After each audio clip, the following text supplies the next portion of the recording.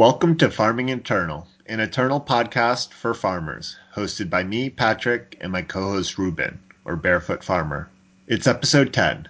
For those of you tuning in for the first time, we are a draft-focused podcast. Our goal is to help you and me, mostly me, get better at draft.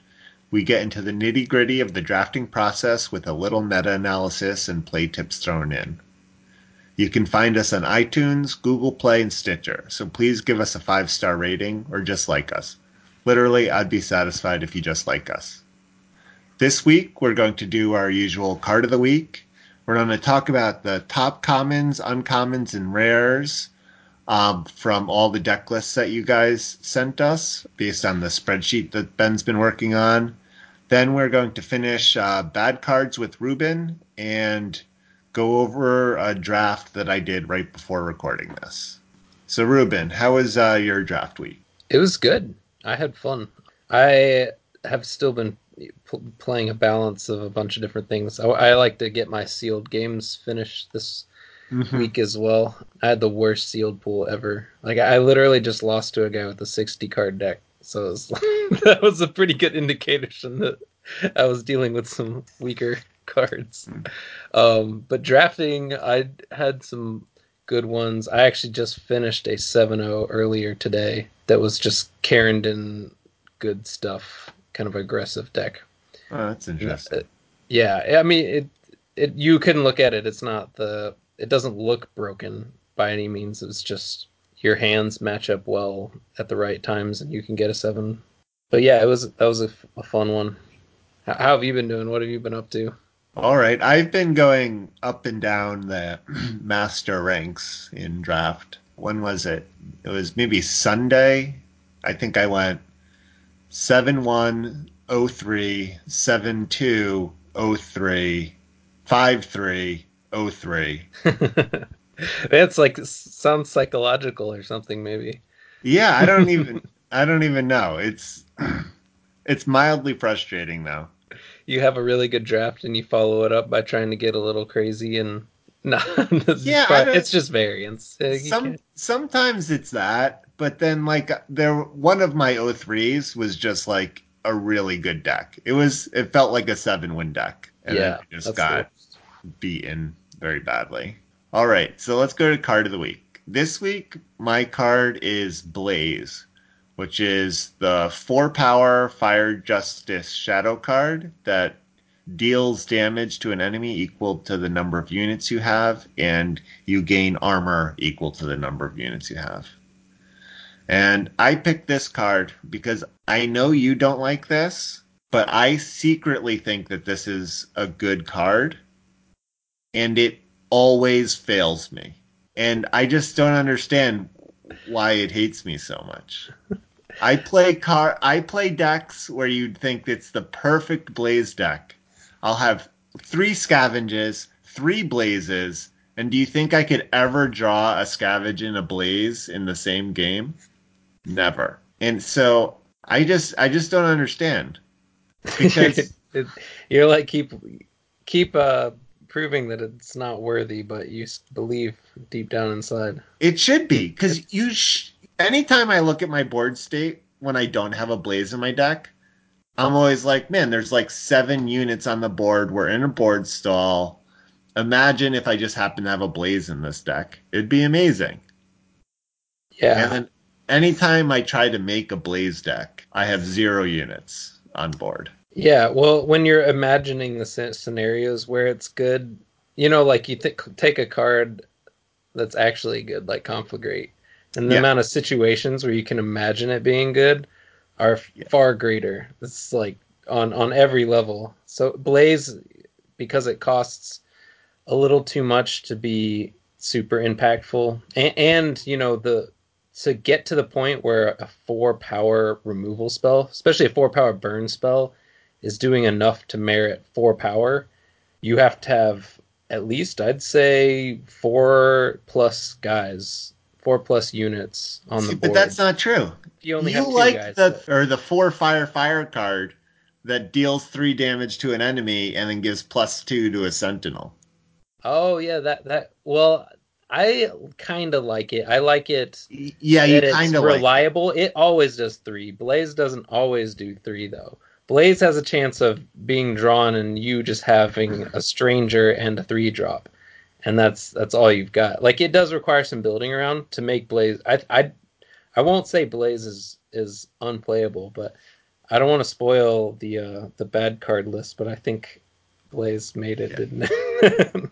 I just don't understand. I've played Blaze so many times in the last few weeks trying to make it work, and I only wish I could hit someone with a Blaze for 3. It's crazy.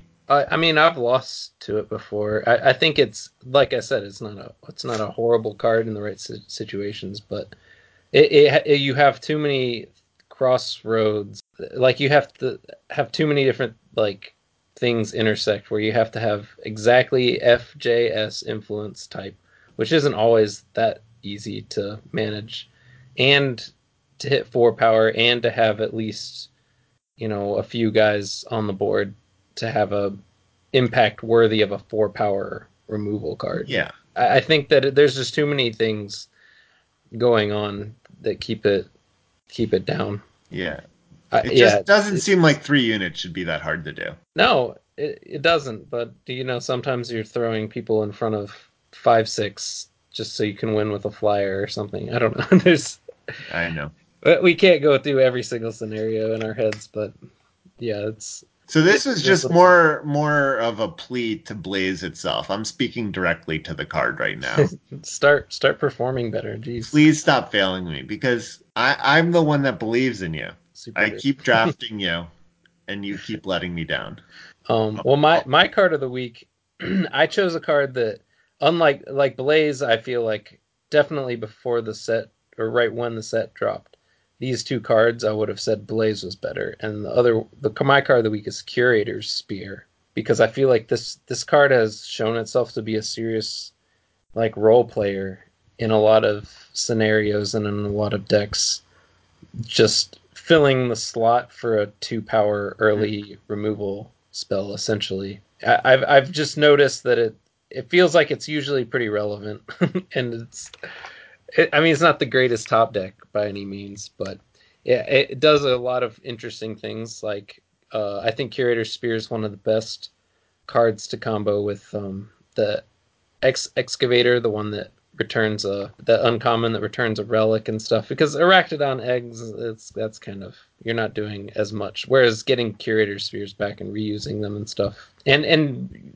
the ability to make them a little stronger with like a pitfall trap or something else, another relic or two on your board is really it makes it a 2 power. It's like a cheap javelin in a lot of situations yeah. when you have one or two other relics. So I think this is a card that I originally just totally ignored, and now I'm kind of back on squeezing them in my decks occasionally. I've always been a big fan of this card. I think, this is there's a lot of 2/2s out there, so this is often killing their 2 drop, which is, all you can ask for Yeah, sort of a defensive 2 power card.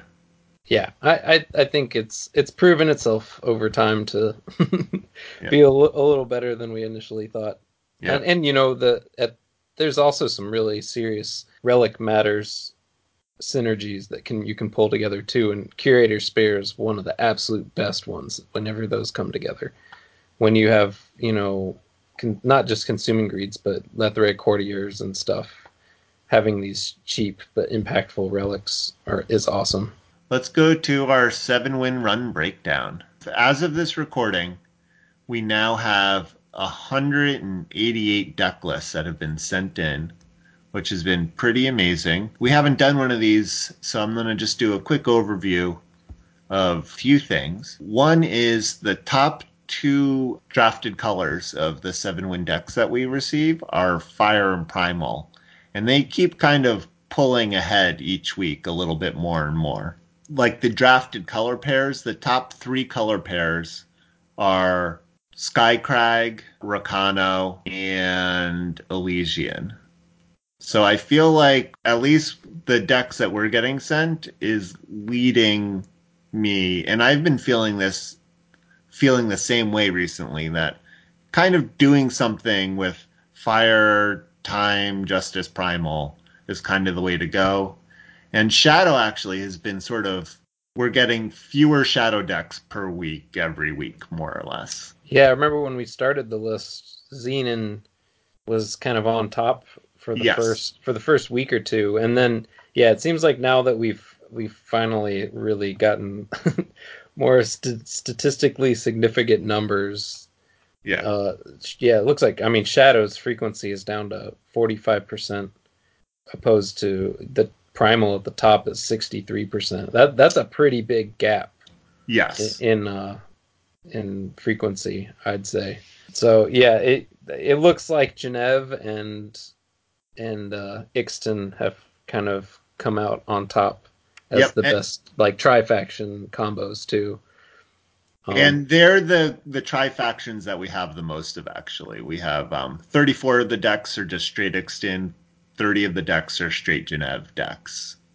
Wow. And then there's more, when you include splashes and stuff too. Yeah. So with that in mind, I wanted to go over the top 5 commons. Kind of what we did, talk about a little bit of what we talked about last week, but last week we just only had 47 decks. And this week we have all the decks sort of in the new spreadsheet. Yeah. So change things up too. Yeah, so it changed things up a little bit. What this leads to, the top 5 commons are Conflagrate, Kerrigan Steward, Bannerman, Token of Instinct, and Coastal Beastmaster. I kind of think actually that all 3 of these or all 5 of these are interesting in their own right. Conflagrate just being, I think, an unsurprising top card. Fire is one of our most drafted colors. So it's unsurprising that a fire card would be first. And Conflagrate is just a powerful card that you'd be happy to splash, happy to play as many as you want. That one is number 1 with, yeah. Then Kerrigan Steward is number 2. And what's weird is there are way fewer shadow decks in our spreadsheet than there are fire decks. So the fact that Kerrigan Steward has almost as many, there's almost as many copies of Kerrigan Steward, kind of leads me to believe that if you're Kerrigan Steward is like essential to a good shadow deck. Yeah, it's like carrying Shadow. Yeah. In the common slot, I think it is. It's yeah. super impactful. It's better than most uncommons you can get. And so 3/4 of the decks have Kerrigan Steward. 3/4 of the shadow decks, as compared to half the fire decks have a Conflagrate. So you kind of see that, like, what that's kind of saying is, like, Kerrigan Steward is sort of way above replacement level. It's like I said, carrying the shadow decks a little bit. Yeah, then, I could see, and fire has proven itself to be a little deeper. Yeah, on the common level, especially. And then Bannerman is number 3, and I think this is kind of the only surprising thing is this isn't number 1 in the sense that every deck can play a Bannerman. Yeah. And it's just like a solid 2-drop that any deck would want to play. Then Token of Instinct, that kind of, I don't know, I guess it's kind of interesting that the 4th card is a token, and it's the Genève token. Well, I think the Genève decks tend to be a little focused on going big, so probably like getting their fixing from tokens more than some of the other color combos potentially.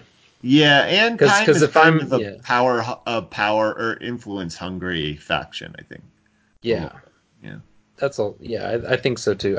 But there might be this might just be revealing that Genève is the best. The best. Yeah, it's just the most played, so we're going to see a lot of, and that it's also used to splash a lot of super powerful cards as well. Yeah. Because even a deck that's not pure Genève might want to throw some Token of Instincts in to make sure they can play a Frost Wave or, well, I mean, there's so many high impact cards in Genève. Yeah, and if you're Ixtin, you wouldn't mind playing a Token of Instinct because you got your Fire and Primal in there. Yeah, that's true. Yeah. Yeah, there could be a lot of different things affecting why this is so much higher than the others, but Which leads us to number 5, Coastal Beastmaster. Is kind of blowing my mind a little bit, right? yeah, it is. Because you would not think that one of the top 5 commons would be a tri-faction card. I think it's just so powerful that Yeah.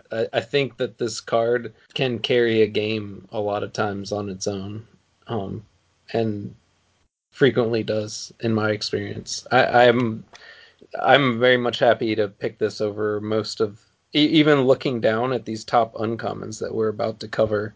I think Coastal Beastmaster outclasses like most of them, Yeah. which is crazy to say for a common. Yeah, it's awesome. It's a great card. It just means that like Coastal Beastmaster, it's another one of those cards that's doing a lot more work than sort of a replacement level card would be doing. And this kind of makes me think that like Coastal Beastmaster is a card that's just like worth splashing for. Like you should find ways to make your deck be able to play Coastal Beastmasters if they're getting passed to you. Yeah, and what's the top end also on how many Beastmasters a deck wants to play? Because I feel like if I'm in those colors pretty solidly, two or three is fine. Like Yeah, maybe I wouldn't want more than three, but I'd put three Beastmasters in a deck and guarantee that dropping that guy on turn five. yes. Yeah, so let's go There to were the some top. there were some other commons that were kind of close in the running, like Intimidator was like one off, I think, and Mighty Strikes was way up there too. Yeah, yeah. Mighty Strikes was 6 and Intimidator was 7. Oh, okay.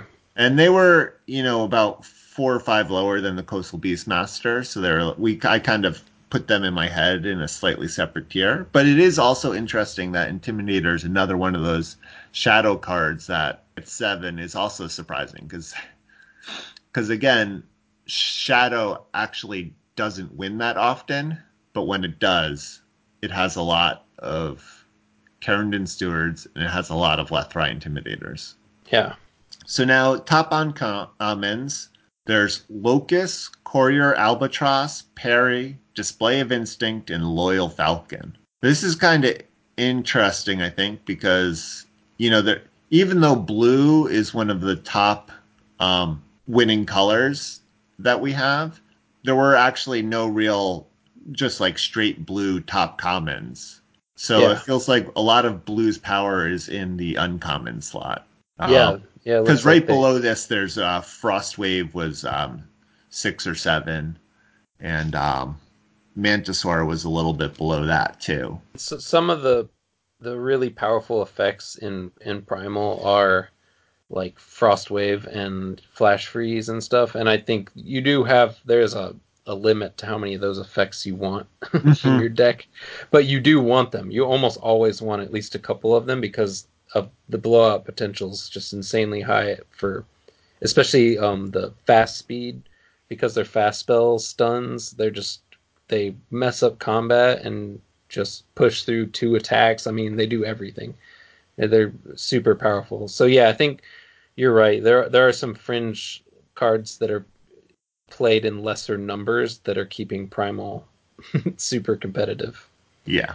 But yeah, here you see in the uncommon slot like Courier, Albatross, Parry, Display of Instinct, all Primal cards, and they're amazing um, Hmm.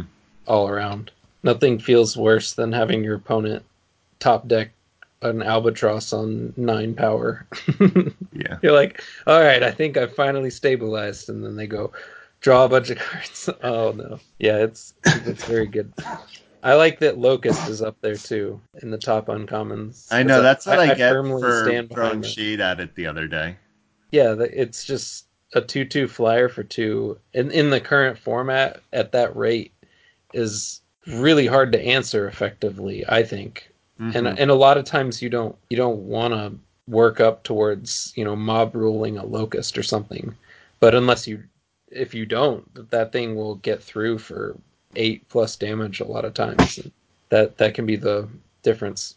It's why I kind of mentioned even Flickerling as being a really playable card currently because it seems like a lot of games somebody just drops a makeshift barrier, and it's like, okay, I guess we're not doing anything for a while. And Yeah. if you're the one that got the flyers out earlier, you're in the driver's seat in those games. And then the other card uncommon that I wanted to shout out as kind of being a little interesting is the first card from the draft packs is Lumen Defender, which is number 8 in the list. Just a few, even though it's 8th in the list, it's just a few cards below Locust. But what's kind of interesting is because there are so many more uncommons in the draft packs, there should be way fewer Lumen Defenders than there are represented in the list. Do you know what I mean? Yeah. So Lumen Defender might be right up here with these, and maybe even a little notch above in some Yeah, ways. it actually is. As for how many you would expect to see, it would be, if you like accounted for that, it would end up actually there would be more. There's sort of more Lumen Defenders than Locusts represented for how many you would expect there to be. All right, and then the top rares, and I think these names will be familiar to everyone. The top 3 rares. Number 1 is Elder Astrologer. Number 2, Moonstone Vanguard. And number 3, Burn Them All. I'm having trouble imagining better ones. Well, in Defiance, obviously, I think like Obelisk exists in the draft packs. So there's a few cards that in the draft packs would maybe be slightly more bomby. Out of Defiance, those are I love those 3 cards. And then number 4 is actually from the draft pack. Really? And I guess, and it turns out, and the fact that it's number 4 means it's like way above what you would expect a draft pack rare to be, and it's Eye of Winter. Oh, yes. Which it turns out is the bombiest of bombs based on our data. I concur. Yeah. That card is insane. I think anytime you draw it, you just about win the game. It's really hard to not win when you're getting to stun something for 2 power every turn. Yes. So. All right. That is, I mean, it's useful information. So if for some reason you weren't totally sold on Eye of Winter, that card is so powerful, you should be trying to splash it. Just like you would Obelisk or something too. They're very, very powerful. Yeah, and this is another thing. This is like the fact that Elder Astrologer is here is like another one of the weird things where even though Shadow, it's like all the Shadow decks that have gotten 7 wins look more or less the same, because even though Shadows are least winning color, all of its good cards are in the top cards. So anyway, so that was just kind of like an interesting overview. We're going to be talking more about this as the weeks go by. But I just thought, at the very least, now we have the tools and everything, especially thanks to all of Ben's hard work on on the statistics and the spreadsheet, that in the future, when set turnover does happen, we can be ready to analyze data quickly and start bringing some interesting things to everybody. Yep. And so I think over the coming weeks, we'll kind of go do a deep dive by color and stuff like that, and just talk more about what all of this means. So now on to our main topic, which will be finishing up the bad cards talk that we started last week. We're moving on to Primal next, which also had 4 cards. First one, Steely Resolve, is the 0-cost negate an enemy spell that costs 1 or less. This card is just terrible. Don't ever play this card. Like you can say like, oh, but there's a case where you counter their finest hour or something, and that's just just completely irrelevant argument, because 95% of the time it's just going to be a dead card in your hand. It's just going to sit there and do absolutely nothing the whole game, and then you're going to wish you had anything, just a power, a unit, anything other than this. So yeah, I feel like my argument against all of these 0-cost cards sound exactly the same. Yeah. Don't Thi- touch these cards. This is the only, or I guess that's not true. This is another one of the zero cost cards, along with the time one, where there has been a 7-win deck. Yeah, I remember seeing it, and I remember thinking at the time that just that doesn't Yeah. make any sense.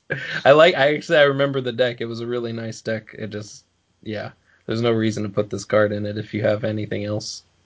Yeah, the costs of one, there's just not that many great one cost spells. I mean there's like Finest Hour, but they're not seen that often. I No. feel like I feel like if the pack 2 and 3 were less diluted and like Torch was also in the format, then maybe you're like starting to get closer, but there's just not enough, I think, one cost spells to make it worth it. Yeah, this card could be constructed playable, but we're not going to get into that stuff too Yeah. much. Anyway, next up in Primal is Reinforced Tower Shield, and that is the 2-cost relic weapon. It's not much of a weapon. It's just gives you +0/+4, so that's just got 4 health, so it doesn't actually hit anything. When you play it, you summon it. You also gain time or shadow influence. Hmm. So I think this is like very fringely playable if you're super desperate for relics. I've played it before in decks. I've had to like I had a triple consuming greed deck where I went all in on the consuming greeds and then I didn't quite get enough relics. So I was pretty much forced to fit this as like a 5th relic or something like that just to make it work better. But generally speaking, this is usually just a horrible card, and it's just kind of a slow life gain card essentially. And the fixing is like similar to the research assistant that we talked about earlier. The fixing should hopefully be irrelevant for you. You don't want to be relying on this to do fixing for you. I Right. suppose if your draft goes horribly off the rails and you end up having a 3 colored time shadow primal deck, like, and you just had no pieces of fixing, maybe you'd want to throw this in just to make sure you can play your cards. But I feel like those cases are going to be really rare. And next up on the list is an uncommon, and this is a good one. This one's not going to have any arguments. I think is Lens of Clarity, and this is a 4-cost relic. Your spells deal +1 damage. That's it. That's all the text on this thing. Um, it's neck and neck with Cautious Traveler, and I think the Sustaining Harp right now uh, for worst uncommon.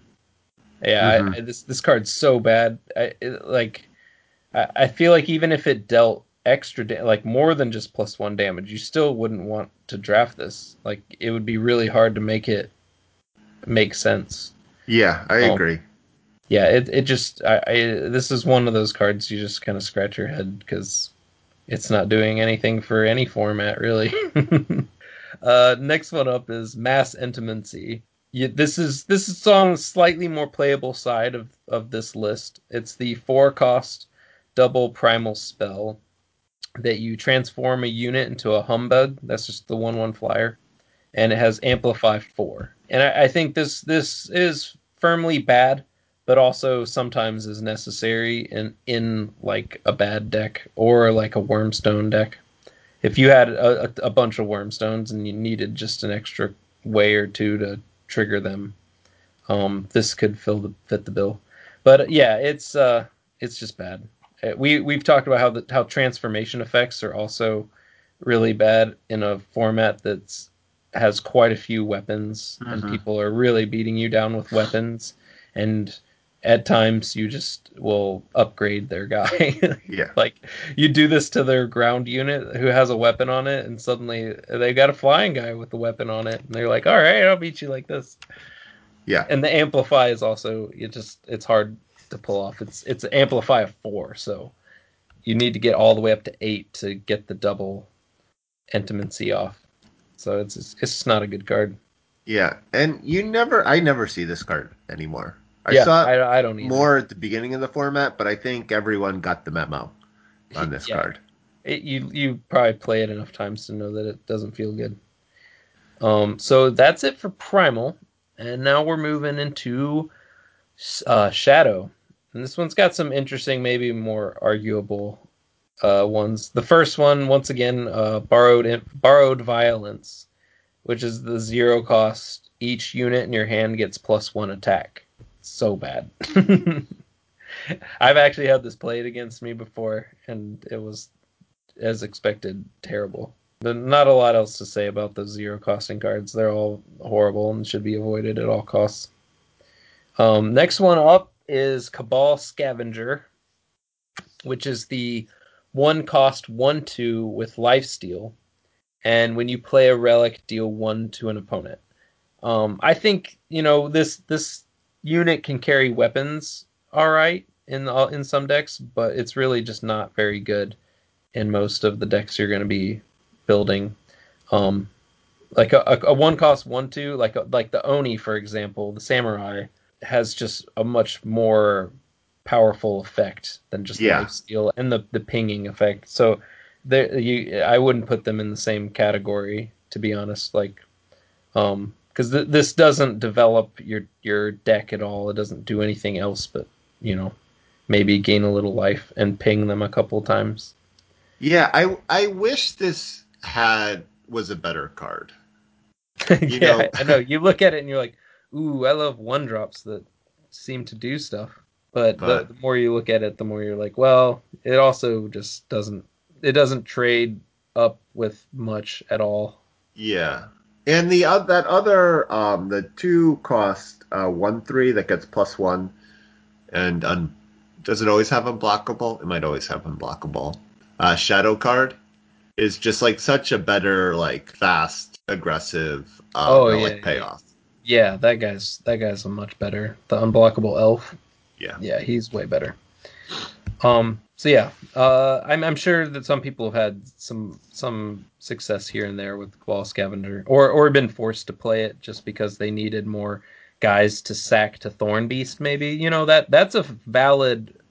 This is a valid card in that type of deck, because sometimes those Ravenous Thornbeasts fly around in pack 2 and 3. You'll see like 4 or 5 of them even, and you can pick up a bunch of those, and something like Cabal Scavenger is a decent way to set him up and turn him into a 5/5.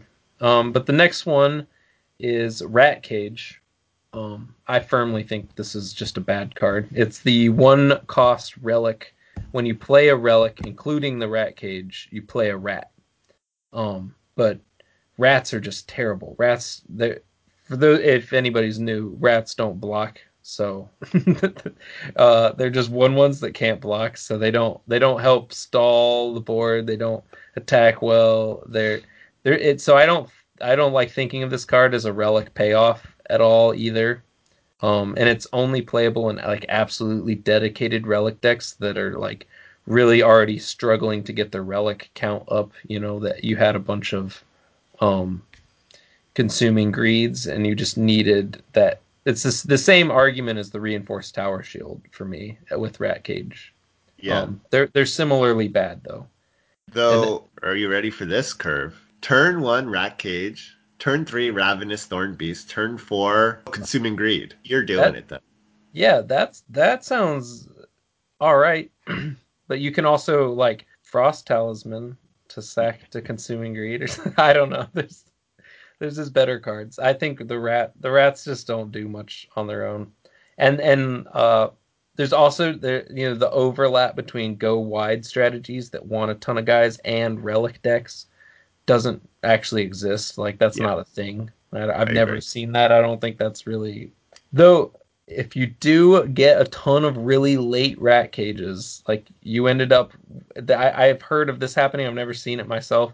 If you get like 4 or 5 Rat Cages, things can get insane because you can Rat Cage into like flood your board out on like instantly, basically. Like every time you play a relic, you're getting like 3 rats or something. It's so that, I feel like that, but that's irrelevant. This card's still bad. All right, so our next one is another uncommon, Blood Quill. This is another relic. It's the 2 cost relic. Once per turn, you may pay 2 to discard the bottom card of your deck to give a unit lifesteal until end of turn, not permanently, unfortunately. And it has a summon of discard the bottom 2 cards of your deck. This is, I just don't like this card. It's just a bad and situational life gain card, essentially. And once again, with the Rat Cage and the Tower Shield, if you really needed extra relics, this can play that role. But for the most part, you're going to want other things to do that for you. Yeah. Yeah, this is the card that I don't know. I really wanted this is another one where I really want it to be good. It never makes my deck. I sometimes pick it to try. It seems like repeatable lifesteal should be good. You know, you play this in like a Xenon deck with some big time units and you're just like never going to die. But I've never been brave enough to pull the trigger on it. So Yeah, well, it's a card that just doesn't impact the board in any sort of way. And also it unlike what's it called? Secret Passage. Passage. Secret Passage is a great card. That card is almost like highly pickable in my opinion.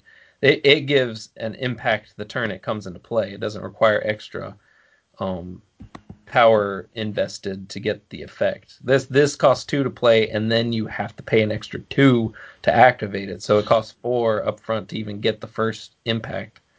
And the discarding the bottom cards of your deck and stuff are totally irrelevant in this format at the moment. There's no Void Matters stuff, unfortunately. So, yeah, avoid this card. Next, we have another uncommon. You'll see there. Now that I'm looking at it, there's a lot of uncommons in this shadow list. Obliviobot, and this is a 2-cost 5/1. That sounds good, doesn't it? But when you empower, you sacrifice it. So you just anytime you play a power, you just immediately have to sacrifice it. So it forces you to just stop at 2, I guess, if you don't want this to die. Yeah, I don't think you ever want to delay your game plan for this card. I don't think a 5/1. It trades down with everything, and it just kills itself if you want to play the rest of the cards in your deck. So Right. this could be right up there with the other worst cards and worst uncommons. I still think what we're leaning towards Lens of Clarity, maybe. Yeah. I mean, I or think I've or Sustaining Carve. heard a person make the argument that what you're kind of getting is either you're trading 1 for 1 with their 2-drop probably, or maybe if you're lucky they're 3-drop, or it's a 2-power deal 5 to the face, which is like not a horrible rate. Yeah, that sounds like it. The potential for that is pretty rare to actually have that work smoothly, where you attack with it and they just don't have anything to But if block they it. do have anything, you're just trading 1 for 1, which is not the worst thing in the world, right? Yeah, but say they choose not to block, are you just gonna pass turn and then they play a power? So I feel No, like no, no. But I would if they willingly choose take a not to couple hits block, from this thing if then they're you've done not. 5 damage. Then it's become an Infernus. Okay, yeah, I see. I still don't think Infernus is the card you want to be playing anyway. Yeah, no, I agree. And like you feel really bad if they play like a Grenadin drone on turn 1. Yeah, Then there's this just is the worst yeah. card. This format's all about the vanilla 2-drops and the Bannermen and Yeah. strangers and stuff. So if they just play a stranger and you play this, like what they just sit there and then you attack and then they block and that's it. Like that's all it did. Yeah, no, but I mean that's a 1 for 1. It's not the worst thing in the world. Yeah, I guess it's a better top deck than a stranger late game, right? Yeah. There's that argument. But on turn 2, this thing is just awful to me. The next one, and this one, I don't know, maybe it's contentious. I'm not sure. I haven't actually seen it do much. Is Sadistically, another uncommon. And this is the 6-power 5/5. And the enemy, when you summon it, the enemy player discards the top 2 cards for each of your units. And I just think this is just a 5/5 for 6. So if your deck really needs a 5/5 for 6, it's fair. Like Sometimes you do. Sometimes you just don't have a lot of top end, and you just need something to squeak in there. But I think that the mill effect is usually pretty pointless. And comboing this with some sort of go wide deck, you're going to need a lot of luck to make that happen.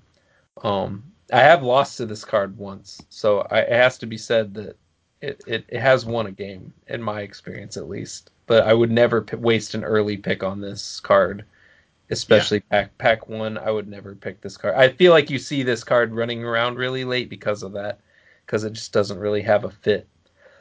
Yeah, so that's Sadistic Glee. I feel like that's a card when I initially appraised the set, I probably had, higher than a 1 out of 5, but went back down to 0 pretty quickly. And that's it for Shadow. Now we're moving on to its pretty short list of multi-faction cards that I think are in this bad card list. The first one is Penitent Bull, which is a Combre 3/2 for 4, and you pay 5 to sacrifice it and play 3 random depleted power from your deck. I think there are decks where this card can do amazing things. So it's not in the same category with some of the other horrible cards we've covered. I do think that you want to be avoiding this, mostly because Combre is not really a supported uh, dual faction very, very easily. And also just because a lot of games it's a 3/2 for 4. And the sack effect is also a slow, delayed. You're paying 9 to get that effect, to get the 3 random power that are depleted too. If they played 3 random power undepleted, this I think that would push this into a much more playable spot. But as it's spelled out, it's not very good.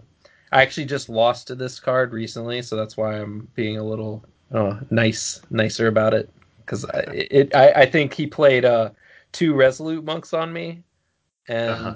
and then played this on turn 4. He went Resolute Monk into Penitent Bull, and I was like, oh no!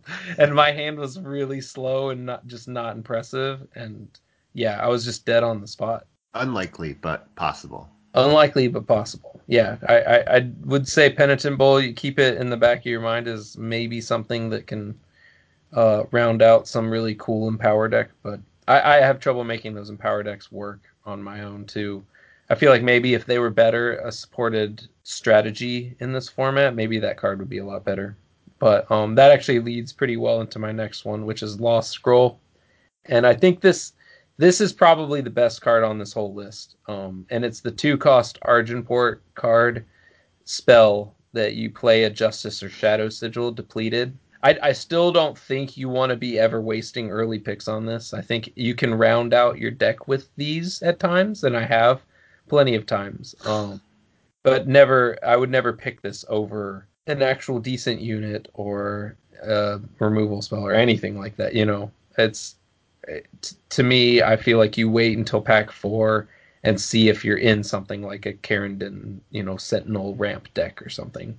But yeah, I've played Lost Scroll multiple times, so I don't think I'm gonna say that it's horrible and unplayable. But I agree. I think it's a little bit of a trap because you think it's ramp, but guaranteeing Justice Shadow on turn 2 very hard. really hard. Yeah, And so you're not often playing this on turn 2 in a normal deck, I think. And so this can often just be like sitting in your hand until you don't actually need it anymore, almost sometimes. If this helped for your fixing somehow, I think it would be a great card. But because it's actually so color intensive, it it seems like a very sort of risky card to play in your deck. yeah, I agree. If it costs like 1 shadow or something, that would be much Yeah. easier to pull off and draft at least. The next one up is the last multi-faction card, Blaze, which is the 4-cost FJS, wind chest spell that you deal damage to an enemy equal to the number of your units, and you gain that much armor. I think this is similar to Lost Scroll. Like, it has plenty of homes. Like, this card is fine to pick. especially once again pick and pack 4 if you're already like settled into your go wide deck. Even then, it can still feel situational and a little bit slow on the slow side. This card actually got buffed, and I feel like it still belongs in the bad card list. Unfortunately, I've had this card. I've played it myself and done pretty well, and had it played against me a number of times. But generally speaking, it just is not. It's the number of times where it sits in your hand unplayed, or just isn't coming up in time, or say you only manage to play 2 guys to your board. This is a 4 cost 2 damage. It's just not good enough. So now we'll move into the final 3 colorless cards. As Astromancer's Compass is the first one. And that's the 1 cost relic. Once per turn, pay 2 to give a unit +1/+1 this turn. And this card I feel like is very fringely playable in Relic Matters decks. Like I think I've had a couple decks where I had to play this, but generally speaking, it's not good. I wish it could trigger Renown, but it doesn't even do that. So if it did that, it'd be much better. Yeah, and the next one I know is near and dear to your heart is Replicator Engine, and I know that you have been brewing up a storm with this card in Constructed. But in Draft, I actually saw some people arguing about this on Twitch recently. I think this card is just terrible. It's the 2/1 for 3. Summon, you draw another Replicator Engine from your deck. I don't think you should ever go out of your way to pick these cards. Sometimes they'll like fall into your lap, and you'll get a few of them. I still feel like even in those situations, they're not great. Maybe if you get 3 of them, you could fill out your deck with them, but it still feels like a waste of space to a certain degree. Yeah, I know what. This is the one card where I'm going to argue, but not really argue with you, because I do think that this card could be good. I think its problem, and I just came to this week while I was meditating on replicator engines, is they're not in all 4 packs. I think if replicator engines were in all 4 packs, you could get the density of replicator engines to make it worth it. Because what's that number for you? I don't know Like what 4 it or is. 5? But if you had 4 or 5 of these, I think you'd play it. Yeah, I still think your opponent has a 2/3, and you're just keep drawing 2/1s and wasting your turn playing 3 power 2/1. It seems like you want to think that it's like a card advantage engine, but it's a card advantage engine that's just drawing you more bad units, and that to me just doesn't feel like Yeah. a worthwhile use of space in your deck. Yeah. I guess my only context for this is Magic, where in Ixalan they had a 3 mana 2/2 white card that did the same thing. And when they did Rivals, so you drafted Rivals, Ixalan, they also included it in Rivals, and Rivals was a small set. So there were like a lot of them, and they were in all 3 packs. And all of a sudden, because it was a small set and you could get the density of it, it became like one of the number 1 commons. Yeah, it would be hard to imagine, even if they did that with Replicator Engine, like that. Maybe if people started all fighting over them, just keeps making it worse, right? No, that's true. Yeah, I and, think and I think you'd be surprised if you had 5 of them in your deck. I think you'd be surprised. So next, this is the final card on this bad card list, is a Rumbling Contraption, and that is the 7 cost 6/4 with Overwhelm, and when you summon, exhaust it. I still have personally never seen anyone play this card. It always like kind of blows my mind when I see it from time to time. I'm like, oh right, that card exists. That's crazy. Is anybody ever gonna play that? I'm not going to. I don't know if you've had it played against you. I haven't But had it played against me, nor have I ever played it. I think every faction has a good enough unit, top end unit that's better than it. It doesn't make any sense. And that's it. That's all I've got here. And so yeah, the breakdown, was fire, despite being one of my favorite colors to draft, had the most cards on this list. I don't I don't know how much this actually means, or whether you can draw any conclusions from that. I just wanted to put together this list to uh, stimulate some discussion, and maybe there's some cards that I missed here, and if you can think of something that belongs here, let me know also. Yeah, it's interesting because I think people sometimes consider fire one of the deepest colors, yet it also has so many bad cards. All right, so now on to the draft. Speaking of our top rares, pack one, pick one, cards in contention are Elder Astrologer, Locust, and Mighty Strike. We have the top rare versus the top uncommon versus the number 6 common. Yeah, And I think that's the easy astrologer. easy astrologer, and I took astrologer. Yeah, I've seen people get past this card multiple times now, and it never fails to blow my mind. I agree. Why a 4/4 flyer for 5, if without any other text, would be very playable. Yes. And the fact that it also has a crazy swingy summon effect of, plus X plus O and life steal is insane. It just turns a race on its head every single time you get it. All right. So pack one, pick two. Cards in contention. There's a Howling Peak Smuggler, an Unmoored Valkyrie, and a Scorpion. So there is the rare still in the pack, the Howling Peak Smuggler, which is the 3 Fire Primal 2/2 Smuggler that gives you +1 damage. So not the best Smuggler in the world, I don't think. But then the pack quality is definitely lower than that first pack.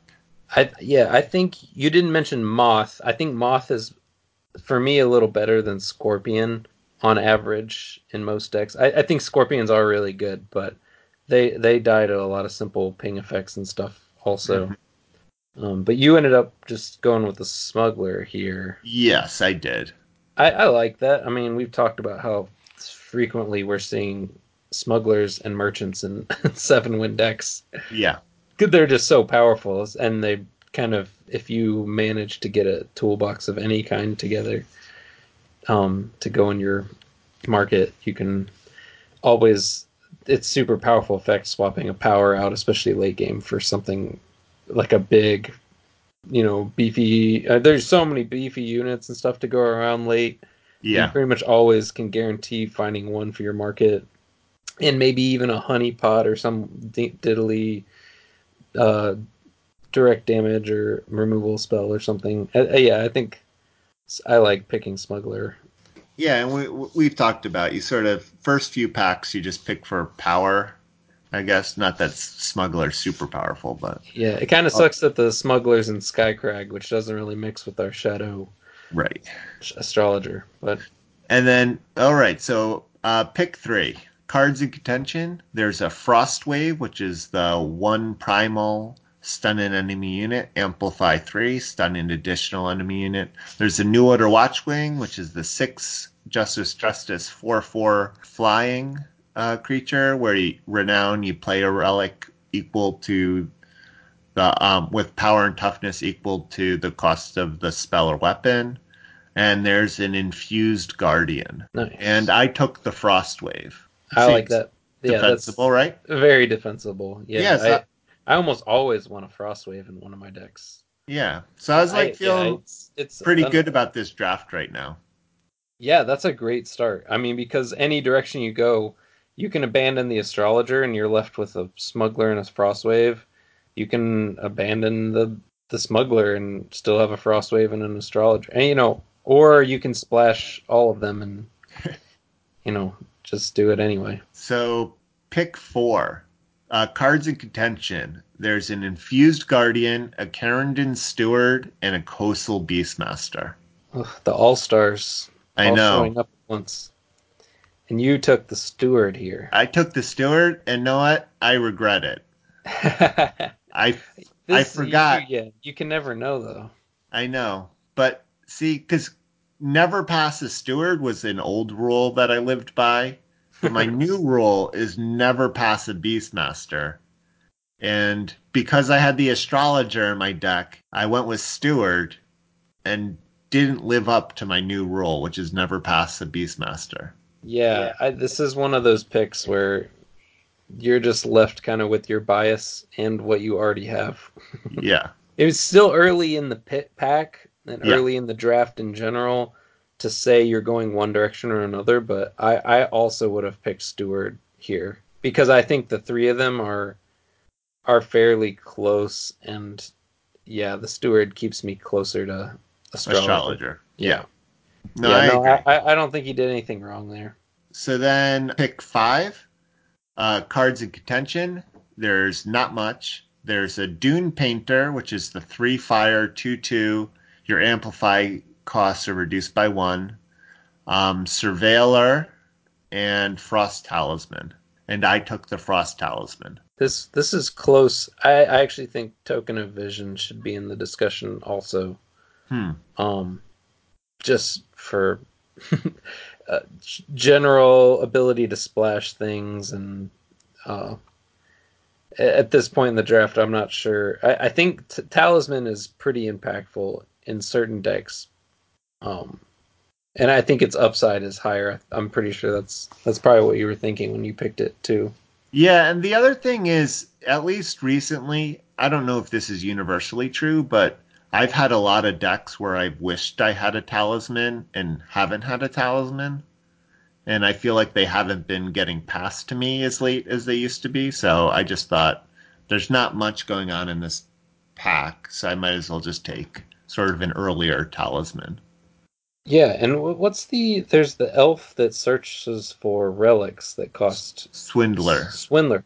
Yeah, I think Swindler is the type of card also that pushes me towards Frost Talismans a lot because it's one of my favorite cards to retrieve up with a Swindler. Because if you're at 5, you're already close to activation time with Talisman, Hmm. and yeah, the being able to pull one out of your deck pretty easily. Though that's kind of a fringe example, but like I was saying earlier, Talisman seems to like combine with certain strategies really well, and you can kind of slide your way into the Relic Matters deck potentially as well. Yeah. Yeah, though I think Frost Talisman is kind of good in just about any deck is sort of a late game safety blanket. The one time I wouldn't suggest going too crazy on Frost Talismans is if you were primal super aggressive, like Ixton aggro. Uh-huh. Frost Talismans are just kind of a slow stun in those decks. But All yeah, right. you didn't look like you were going real aggressive here, so Talisman seems great. Yeah, not yet. Pick 6. Again, not a great pack, I think. There's a Shingane Forge, which is the 5 fire relic. When you play a unit, create and draw a +2/+1 weapon. There's another Surveiller, and there's a Broken Wing Brawler. I took the Shingane Forge. I'm not actually a huge fan of Shingane Forge, but I figured that I would probably get Surveillors if my deck needed Surveillors. And a Shingane Forge is because it's an uncommon. It's probably slightly less likely to appear. So those were actually the 2 cards that I was kind of debating in my head. So, are you thinking Token of Vision that I didn't mention? I am looking at the Token of Vision again. Yeah, just I like Carrington a lot of times. Um, and also I like picking tokens when I'm not losing anything. Yeah, So that would be the real question I'm asking myself here is like, because I would never take like there's an aerial spotter which I really like in a lot of decks actually. I don't think it's as bad as people think it is. And the Broken Wing Brawler is serviceable in the right deck, but I wouldn't take either of those Justice cards over the token fixing for Justice and stuff first yeah, in this situation here. But like the upside of Forge is pretty high. So those are the two I'm looking at: is Token of Vision and the Forge. So I don't know. I don't know what I would have done. It would have been close. Forge is hard to make much sense of when you're looking at the rest of what you have. You got a yeah. Frost Wave, a Frost Talisman, a Carrington Steward, an Astrologer, and a Howling Peak Smuggler. Though a Forge looks pretty good in the market, so it could be something to fetch up in the right hand. So I went with Forge. I wasn't really excited about any of those cards. Pick 7.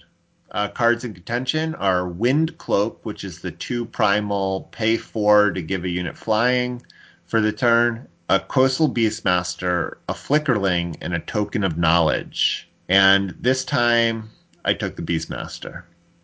Nice. Yep. And It's still way too early to, say you're in one specific deck, I think.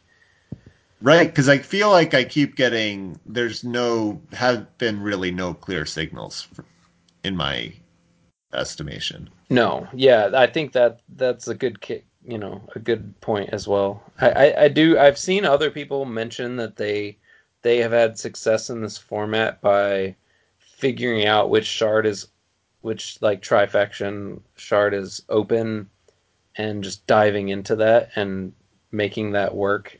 And Yeah. I've done that to a certain degree myself as well, but I do think that you want to play it a little slow just to see what pack 2 and pack 3 are going to hold for you, because sometimes it can be such a insane mismatch that you're going to end up with just a terrible deck. So yeah, you've taken a couple cards like Frostwave and Karen Stewart and stuff that are, splashable, potentially even.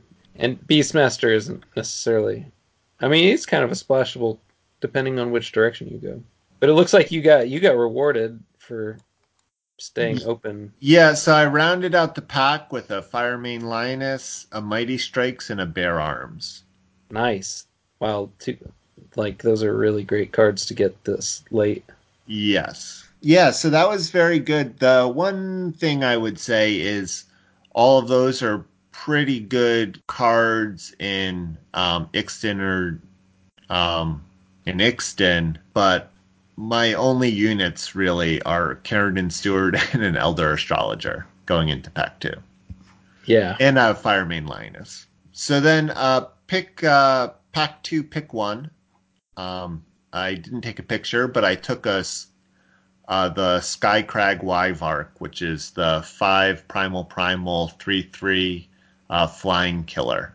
I figured I would add another double influence card to my pool to Yeah, go with Elder Astrologer and Shingane Forge. make it really easy on yourself.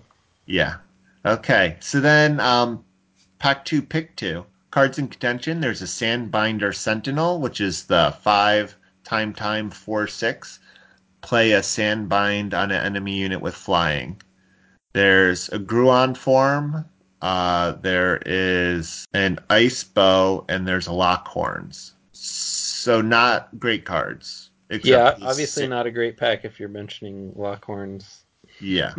on pick 2. Yeah, you just took the Sandbinder Sentinel, right? I did. It's so much more powerful than any of the other cards, and so I figured I should pick it and then see if that is a sign of things to come. If time comes open. Yep. This is your first time card, though. It is my first time card. But like none of the other like all the other cards are totally replaceable. Yeah. And like some people are higher on Ice Bow than I am, but I feel like you want to be in Ice Bow's at its best paired with time and all its deadly units. Well, you got your Karen Stewart for it. Oh, that's true. I don't I don't know if that's super relevant. I mean, you do have some good blue, so I guess there could have been an argument to be made for Icebow. But you're Yeah. also, like you mentioned, you're low on units a little bit. So pick 3, pack 2, pick 3. Cards in contention, there's a Xenon Stranger, a Granite Acolyte, and a Dispel. And I only mention the Dispel as the most powerful time card in the pack, so not a great time pack either. So I just took the Acolyte. Yeah. It's pretty close with the Stranger, potentially, like depending on where you are in your draft. But I think you're early enough that you still want to be taking the most powerful cards and waiting to see what your deck is shaping up to look like. Though I Yeah, gotta say, this draft, you didn't do anything wrong really at any point. It just is looking like a broken draft. It it's looks it, like one of those drafts where it's like, okay, and in this pack, the only playable card is a time card. In this pack, the only good card is in this faction. So it's just been taking you all over the place because it didn't give you like as many moments to pick like a slightly less powerful card that works with your colors better, you know? yeah, Which I feel like sometimes you make those concessions if you have something super powerful like an Elder Astrologer. right. You kind of want to be thinking about Shadow strongly because that card tends to win games. But Yeah, and I think if this stranger had been anything but a Xenon stranger, I might have taken it. But I just felt like I really didn't need the time influence, and I had gotten past all those late fire cards in pack one. So I just thought the Granite Acolyte. I mean, the Xenon Stranger is always a safe pick, but I figured the Granite Acolyte would make my deck. you could have just moved all in on 5 color good stuff and just taken Yeah, all the but I strangers. didn't even have a base for that. It was just like I still have no base. So that's why I went Granite Acolyte there. Okay, so pack two, pick four cards in contention. There's a Lethrai Secret Weaver. There's which is the three primal 3/3, pay four and discard a spell to draw two cards. There's the Life Drinker, which is the three shadow 2/2 relic weapon. Summon, you gain life steal this turn. There's a Skycrag Stranger and a Rebel Sharpshooter. Nice. And I took the Skycrag Stranger. Yeah, I think that's the discipline pick. It's Yeah. close. It's a little close with Rebel Sharpshooter, but yeah, I like just picking up a stranger. And being Skycrag Stranger is helping you get to Acolyte and your Howling Peak Smuggler and your Frostwave, and yeah, My it's doing quite a bit for you. And Coastal Beastmaster potentially. yeah. Yeah, I think that was the safest. Yeah, and I was really valuing I'm like really valuing the color fixing because this draft is such a mess. We're getting close to where, like Isomorphic always said, not always said, but he said the one time we talked to him that he stays open till halfway through pack two, and we're approaching about that point where you do want to start thinking about a cohesive strategy. Yeah. Well, unfortunately this deck did not present much to me. So then pack 2 pick 5 cards in contention are Eileen's Choice, which is the 3 Justice Primal, negate an enemy spell with cost 4 or more, or kill an attacking enemy unit with cost or with power 4 or more. There's an Umbran Death Watcher, which is the 3 Shadow 1/1 +1/+1 for each unit in your void, and a Bold Adventurer as the best time card in the deck. And I took Eileen's Choice. Yeah, five. You went full five faction here. No, I already had a Coastal Beastmaster and a Bear No, Arms. yeah, no, you're right. I don't disagree with this pick at all. Island's Choice is a very, very strong card. And I haven't been seeing any shadow cards in these packs, in pack two. And all the good shadow cards I saw were early in pack one.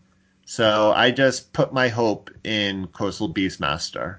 The rest of the pack was not great. I got a Copper Hall Recruit. I got a Rally. You get a Sledge. I got a Sledge. That's pretty good. And that's about it. So then pick pack three, pick one. This one was just kind of interesting. There's a Sensari Brigand, which is the 3 fire 2/2 charge, deals double damage to players. There's a Seek Power, there's a Rakano Banner, and a Finest Hour. And I actually took the Seek Power. One reason is I haven't played with the Sensari Brigand, and so I really didn't have a sense of how powerful it was. And then two, and then Finest Hour is a good card. But I'm low on units, so I would probably take the Brigand before the Finest Hour. But I also just have a lot of different colors, so I figured the Seek Power was the safest pick. Yeah, I like going with Seek Power too. I think this Ansari Brigand is not as good as it looks because the double fire cost is kind of prohibitive in the Yeah. format right now because, a lot of your tokens and bannermen and stuff, like I've said many times before, you like setting up your turns properly is hard when a lot of times your deck really wants, like three factions especially to be operating smoothly. And something like Brigand rarely is able to come down on curve. And double damage to players versus just double damage it's way worse. Pack 3, pick 2. Cards in contention are there's a Parapet Sentry, which is the 5 fire fire +2/+2 while you have a relic, deal 3 damage to a enemy player and creature with flying. There's the Changey Stick, and there's a Huru Banner. And I took the Changey Stick, which was maybe I don't know what it was. I mean, it's unfortunate that you're this might be a moment where you would want like a really solid 2-drop more than a changey stick because you're at this point looking at just Firemane Lioness and Crag Stranger. You're only 2-drops. Yeah. And even your 3-drops, you're sitting on 2 with Granite Acolyte and Howling Peak Stranger. So it's looking tough as far as the unit count goes. So it's like changey stick. You always kind of want them, but this is one of those moments where you're like, man, I really kind of need something to put changey stick on Yeah. first. And I really don't have many units, so that was maybe making me think I should take the Parapet Sentry, which is actually I do think it's a really good unit. It might have been the pick here, just considering how low you were on unit count. And then I continued to not get any units, but I got another changey stick. I got a jump kick. I got a Xenon Stranger, a Banished Umbran, and a couple other shadow cards. It looks like you got a cudgel too, a Copper Hall cudgel. Yeah, oh yeah, sorry, Copperhall Cudgel, yeah, which is a So good yeah, card. you have insane weapons right now. So you're sitting on you got Sledge, Copper Hall Cudgel, double changey stick, and bear arms. You have all of the best weapons. So yeah, I feel like going into pack 4, you have to be super in the zone, just looking for nothing but the early Units. aggressive units. Okay, this is maybe where the wheels truly fall off. So, pack 4, pick 1. Cards in contention. There's a Crown Watch Captain, which is the 6 Justice Justice. There's a Courier Albatross, which is a 3 Primal 2/2 Flying, Amplify 3 +1/+1 draw card. And then there's a Hard Sight Cyclops, which is the 4 Fire Fire 4/3 Exhausted Enemy Unit on Amplify. And I took the Captain. I guess, I think Albatross is slightly better. yeah, I agree that I Albatross. think specifically in the deck you have too, with some of these really powerful early weapons and stuff too, having bear arms and cudgel and ruination sledge. I agree. You know what I think my problem was is I didn't have a single primal unit yet, and so I was still thinking of primal as my heavy splash. While I I had a couple justice. I had the 4 cost 2/5, and then this is also primal, but we had the Coastal Beastmaster. So I was just thinking that I was fire justice with the splash of the primal. Yeah, I think even if that was the case, I still think Albatross is fitting Yeah. this deck better. And the captain, Crown Watch captain, he you know is just a kind of a 5/5 for 6. With The extra pumping effect is not super relevant, especially in this list specifically right now. But he protects all your precious weapons when you put them on him. That's true, but he can get chump blocked for days by little 1/1s and 2-drops and stuff. Whereas weaponizing an Albatross, and even the argument that on 6, I almost would rather have Albatross plus a card than a just a 5/5 for 6. Yeah, and then I also added Justice into my influence requirements. It was not a good decision. I agree. Okay, speaking of bad decisions piling onto each other, so pack 4, pick 2. Cards of contention. There's a Cliff Diver Mantisaur, an Oni Forge Master, and a Barrel Throw. And an unmoored Valkyrie, which is And an Unward Valkyrie. quite good in this list too. Yeah, and I just couldn't help myself. I took the Mantisaur. Yeah, I think you really wanted one of either the Forge Master or the unmoored Valkyrie Yeah, I think I for really this wanted deck. the Forge Master. Probably. It looks like Forge Master is pretty solid with Yeah. the double changey stick bear arms, Ruination Sledge, Copper Hull Cudgel, Granite Acolyte. Oh my gosh, you have so many great ways to trigger Forge Master. This is definitely a Forge Master deck. It's hard to pass up a Manosaur, but you also are kind of already you have some decent stuff to do at 5. And okay, so that ends our draft picks, but the deck that I ended up with is very unit light. I only ended up with sort of 15 playable units. That includes splashing Elder Astrologer, which is maybe not the route you want to go. That So yeah, that's a hard splash. How did you even do that? I'm looking at you. It's looking a little rough. I think you can win games. You haven't played any yet, have you? I've lost my first game with it. And I Okay. think since this is my deck, I'm just going to camp the rest of the month so I can get my top 100. Oh yeah, that's right. You haven't secured that yet. You gonna play in that tournament when it happens? Probably not, but at least my name will be there. What if it's like a huge round table draft? Well, I will see. I gotta. That's like my fantasy right now is that they get everybody queued up at the same time and everybody opens a pack and like we pass it in this huge circle, like hundreds of guys drafting at the same time. I did mention in the last ECQ that yeah, Multiple formats. LSV used the word formats and I got really excited because he seemed excited too about what they're gonna be. Hopefully I won't be in the middle of my farming season and have no time. So that's the end of our show today. Hope everyone enjoyed that.